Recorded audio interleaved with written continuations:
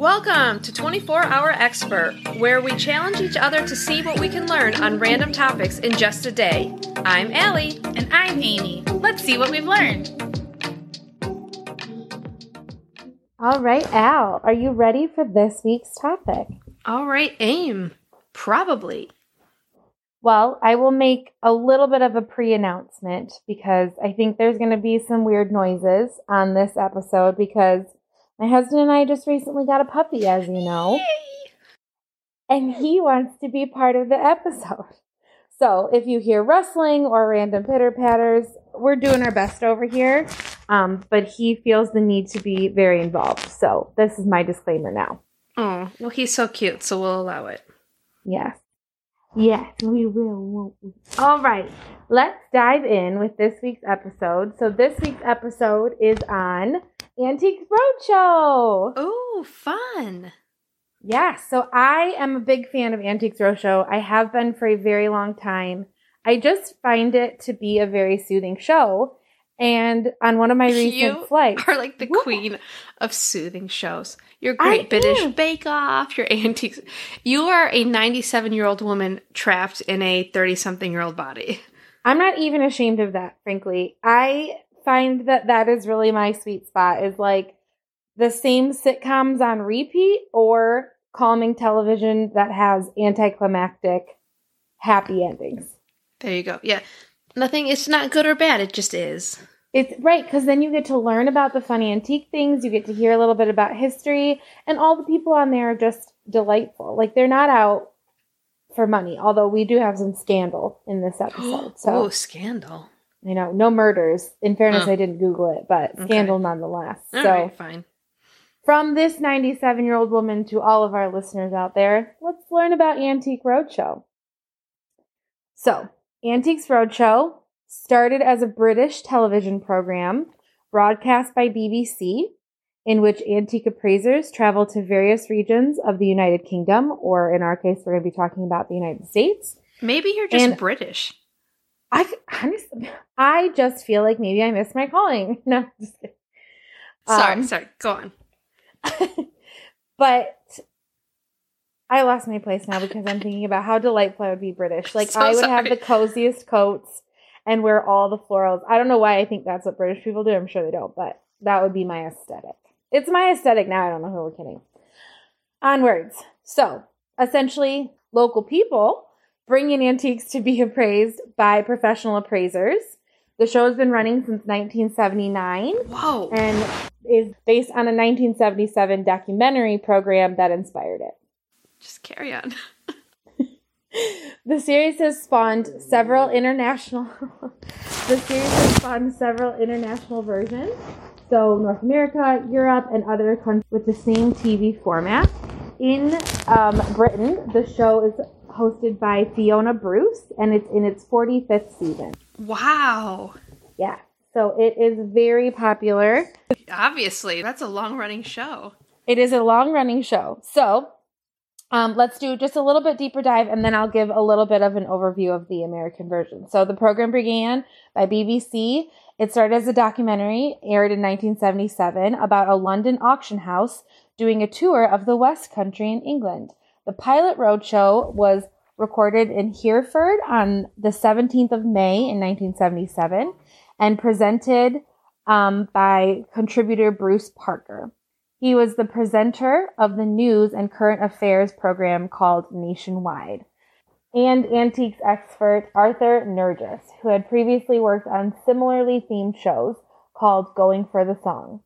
The pilot was so successful that it was transmitted in the format that it has remained in since, meaning that it hasn't really changed much since 1977. Why mess with perfection? Agreed.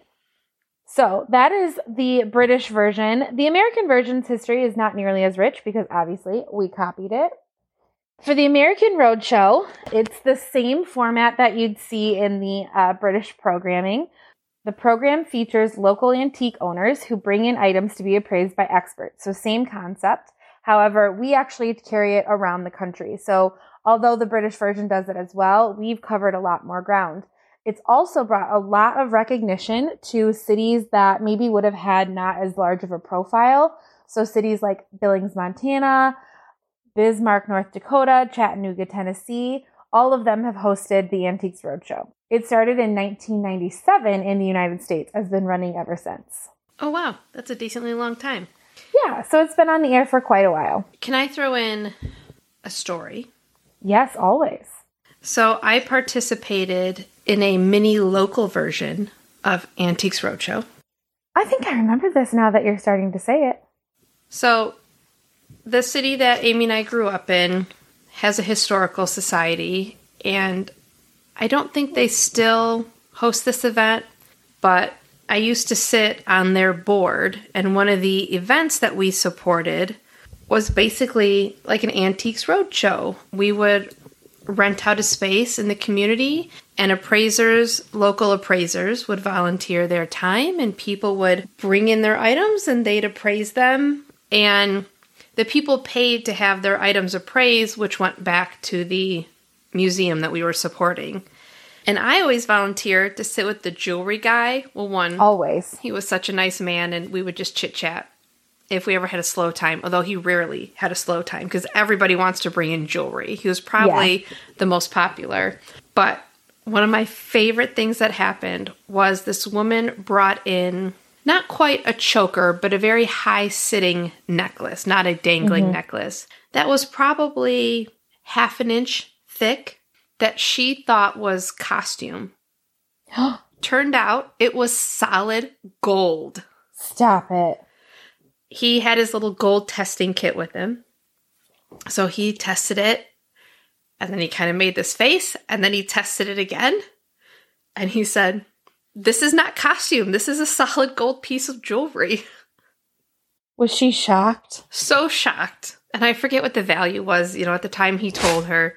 I still think about it every once in a while. And, if you're walking around an antique store or an estate sale or something or a garage sale, you're like, oh, people think it's costume. Is it real? I always think of this. Oh my gosh. Well, good for her. That makes me so happy. Yeah, and I think it was jewelry she inherited. She had brought in multiple pieces. And most of them, yes, were costume, very nice costume. But this one was not. There you go. That's a good place to start. Yeah. So there's my little only experience with anything similar to Antiques Roadshow. There you go. I like it. I think that's a good example of why it's so fun. It's fun to learn new things about either antiques or just what you have in your house. Or some of these people have just found random garage sale finds and then get them appraised and they're worth, $500,000 or something insane. Oh, yes. Or, I've seen online a guy opens a trunk in his grandma's attic and has an original Navajo blanket in it or something, Yes, those types of things. That is why I watch Antiques Roadshow. Because don't get me wrong, some of it's not that exciting, right? I think Antiques Roadshow has its moments where you're like, ooh, riveting. And then other times you're like, okay. But then when you get to the really cool things and they talk about what the history of it would be, I find that so fascinating. Yes. Yes. Or the random people who have a random piece of famous artwork and oh. Right.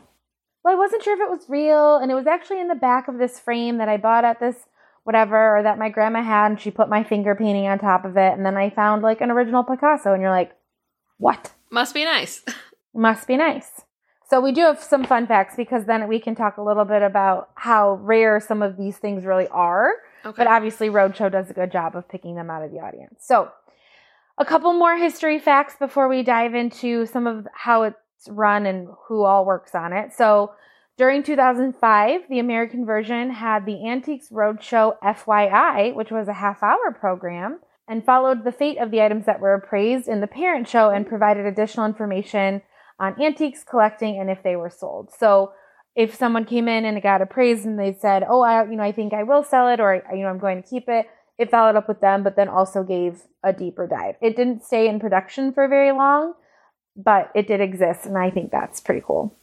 Yeah, that would be interesting. Yeah.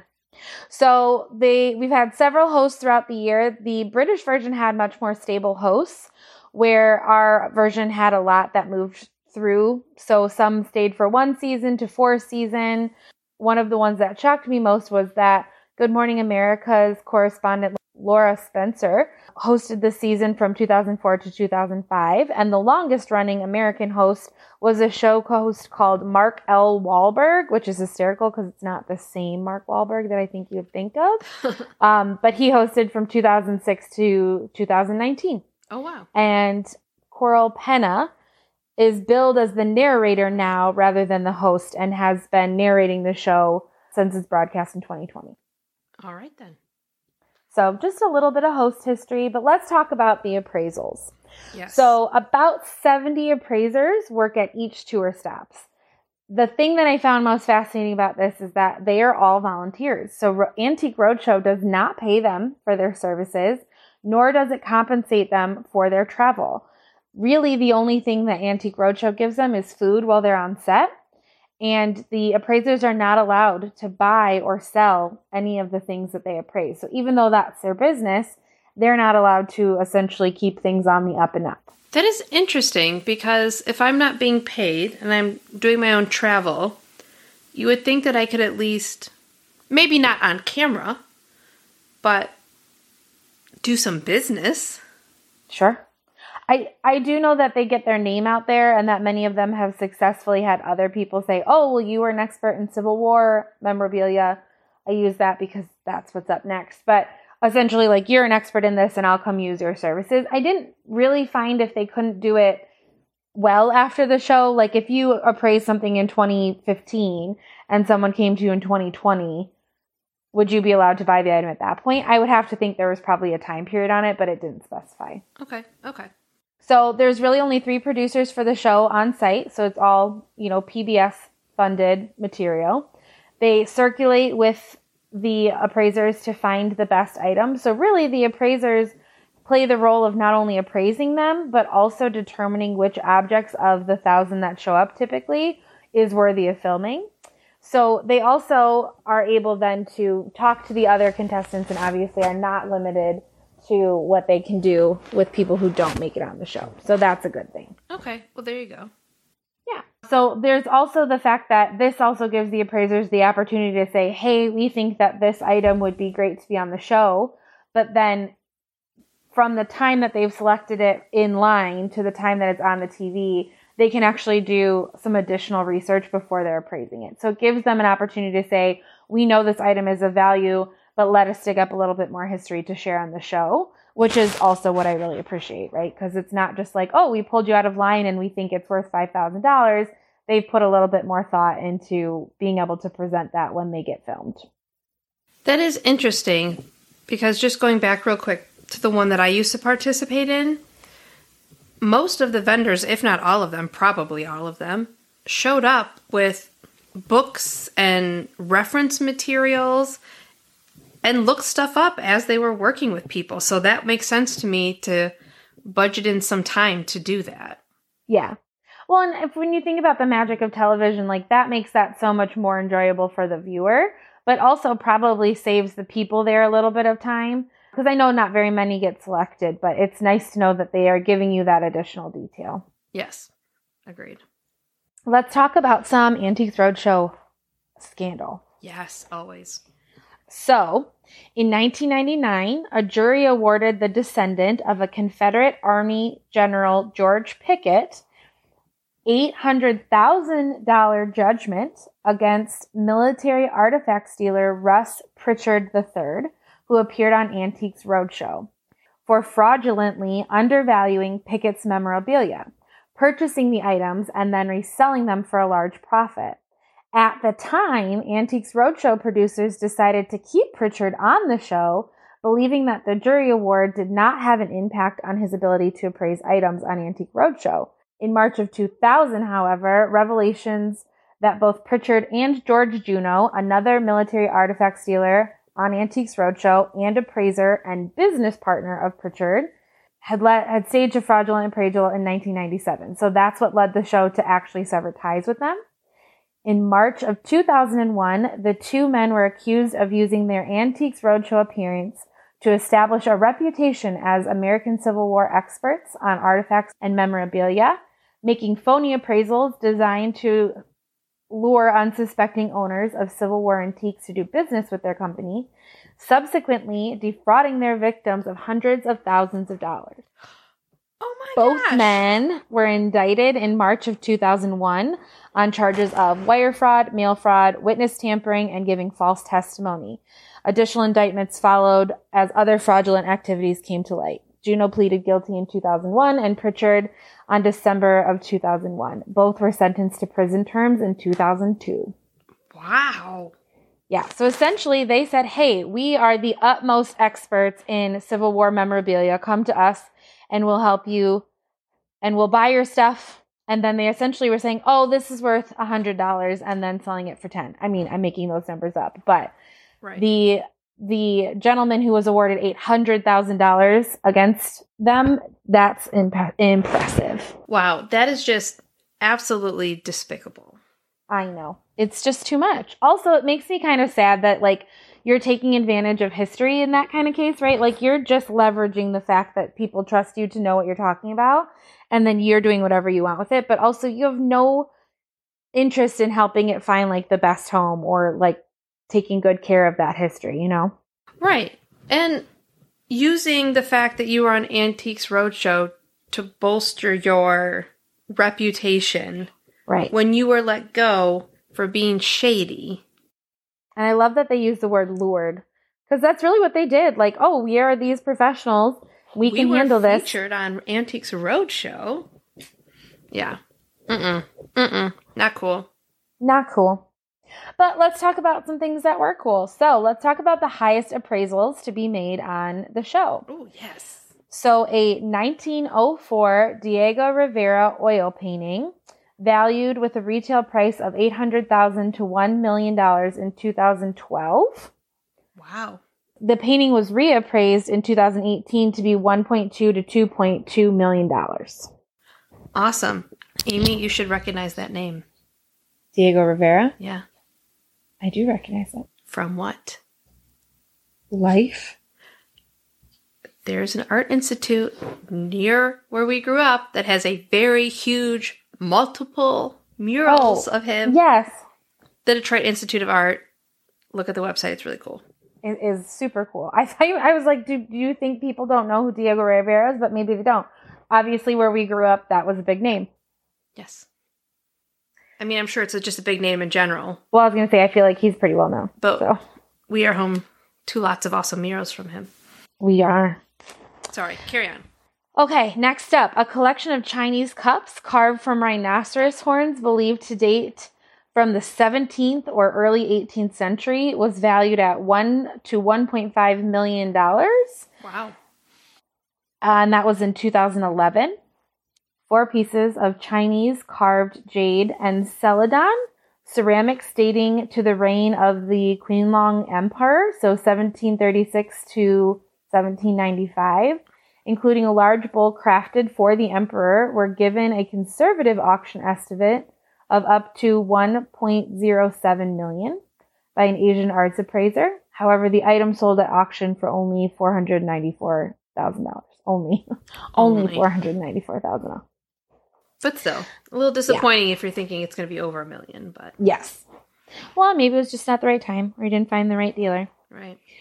And up next, a trove of 1870s Boston Red Stockings, now the Atlanta Braves, memorabilia, including player signatures, a rare baseball, and cards, was appraised at $1 million for insurance purposes in New York City on January 5th, 2015. Oh, wow. Let's see. An Alexander Calder mobile circa 1950 was appraised in Miami, Florida for $400,000 to $1 million. A 1937 Clifford Still painting valued at over $500,000 was appraised in 2009. A Norman Rockwell painting was appraised for $500,000 in 2010. In 1971, a Rolex Oyster Daytona chronograph, I apologize to those who are following along, was valued at $500,000 to $700,000 in 2020. A Andrew Waite watercolor painting was appraised at $450,000 in 2010. So a collection of Charles Schultz Peanuts comic art was appraised at $450,000. All right. Most valuable, right there. And in 2001, a mid-19th century Navajo Ute first phase blanket, believed to have once been owned by Kit Carson, was valued in between $350,000 and $500,000. And I think that is the one that you saw, Allie, the Navajo blanket. And it was called a national treasure. Wow, probably then. Maybe. All right, so let's do some fun facts before we wrap up this episode. In 2014, more than 22,000 applied for tickets. Fewer than 50 got in, which means it's only about a 0.2% of people who applied that actually made it on the show that aired. Oh, wow. Yep. One of the most prized collections ever appraised at Roadshow was a series of autographs from every presidential cabinet member spanning George Washington to Franklin Roosevelt. After learning the signatures could bring millions of dollars, the owner did not want it to be on TV. Oh, wow. Interesting. Family Bibles and pictures of Jesus are two of the most commonly seen items because many households had them. Makes sense. For the owners who learn they've hit the antiques jackpot, the show arranges for local police escorts to take them home. And for smaller wins, security guards can walk guests to their cars if they're uncomfortable leaving the show when everyone around them knows what their item is worth. Oh, wow. I was thinking about, okay, so you now have something that's worth a lot. What are the security measures? Mm-hmm. A $25 garage sale table appraised for more than $500,000 at auction. Wow. Wait, a table? Yes, a $25 garage sale table appraised on the show sold for more than $500,000. Wow, it's a nice table. After a retired New Jersey woman, hold on. Oh, the puppy has fallen asleep, everybody. He's finally behaving. I really do apologize if my audio is awful. Please bear with us for the next couple of episodes. There was a game at one time called Appraise It Yourself, where you could play along and appraise the items or guess what you thought the estimate was. Oh. They still do it on commercial breaks where they're like, what do you think this one went for? And then they tell you. But how did you play? You just at home played? Or there was an app? It was several years ago that they started. I think it was in 2016. I was not able to find it. Okay. We might be able to find it for the 100th hour. We'll think about it. So the last fun fact is that Roadshow also always includes a most wanted spotlight, which is drawing attention to cases of stolen art and artifacts, such as historic film reels nabbed from the Norman studios, missing Norman Rockwell illustrations, and Native American objects taken from the Wisconsin Historical Society. Viewers can contact RMW with any leads that they have on these open cases. Like America's Most Wanted, but for antiques. But for antiques. I think that's kind of cool that they're trying their best to help everyone out to find them. Oh, for sure. But I also think what a great title of Most Wanted. Right. Roadshow's Most Wanted. So here's what I always think about when I hear that art or artifacts or something of value has been stolen. Especially if it's very high profile. Everybody knows that it's gone. Yeah. And I understand there's a black market and all that stuff. So I get how the person stealing it makes money because they're going to sell it to somebody who wants it. But if you're the person who buys that stolen item, besides just having it privately, what benefit is there to you? Right. To have it? You don't get to display it. You don't get to enjoy it. I mean, I guess unless all your friends are really awful too. Right? You can't just go resell it unless it's another shady dealing. Mm-hmm. I don't get it. Well, maybe there'll be more antique scandal. You'll never know. I won't know. Maybe we'll be back with an episode. No, I'm just kidding. There won't be an episode 2 on Antiques Roadshow. But if there is antique scandal, I will keep you posted. Right. And if anyone's any insight on this black market trading of valuables... Shut it down. Well, shut down. But, I would like to know. Oh, if someone actually understands how all that works, I would be game. Right. I don't know that they're going to come on our show. You know what I mean? Make a burner Gmail account and email me, and I don't need any information other than, do you just own it? Because you can't have, public bragging rights. Be like, oh, I have the Mona Lisa. You can't tell people that. You just secretly go stare at it in your basement? I don't get it. I don't get it. Although, do you know what that makes me think of, which is like the least relevant thing to this topic that we're discussing? What? Do you remember when Hey Arnold, when like Helga had like a the shrine thing in her, like a shrine closet. of him in the closet? I don't know why, but that's just what I imagined when you said, like, are you going to go stare at it? Yeah. I don't get it. Well, mysteries we'll never know. Who knew this would be such a heavy episode? We've got scandal. We've got mystery. We've got shrines.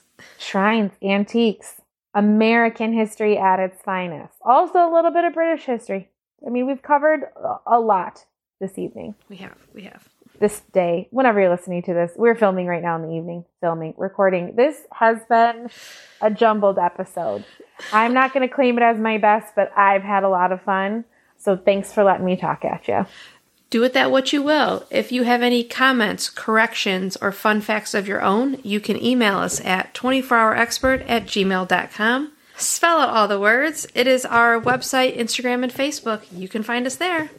Talk to you next time. Bye. Thank you for listening to 24 Hour Expert. Our theme song is Lo-Fi World by Ricky Bambino. If you like this episode, please share it with a friend. And don't forget to rate, review, and subscribe so you're notified of future episodes.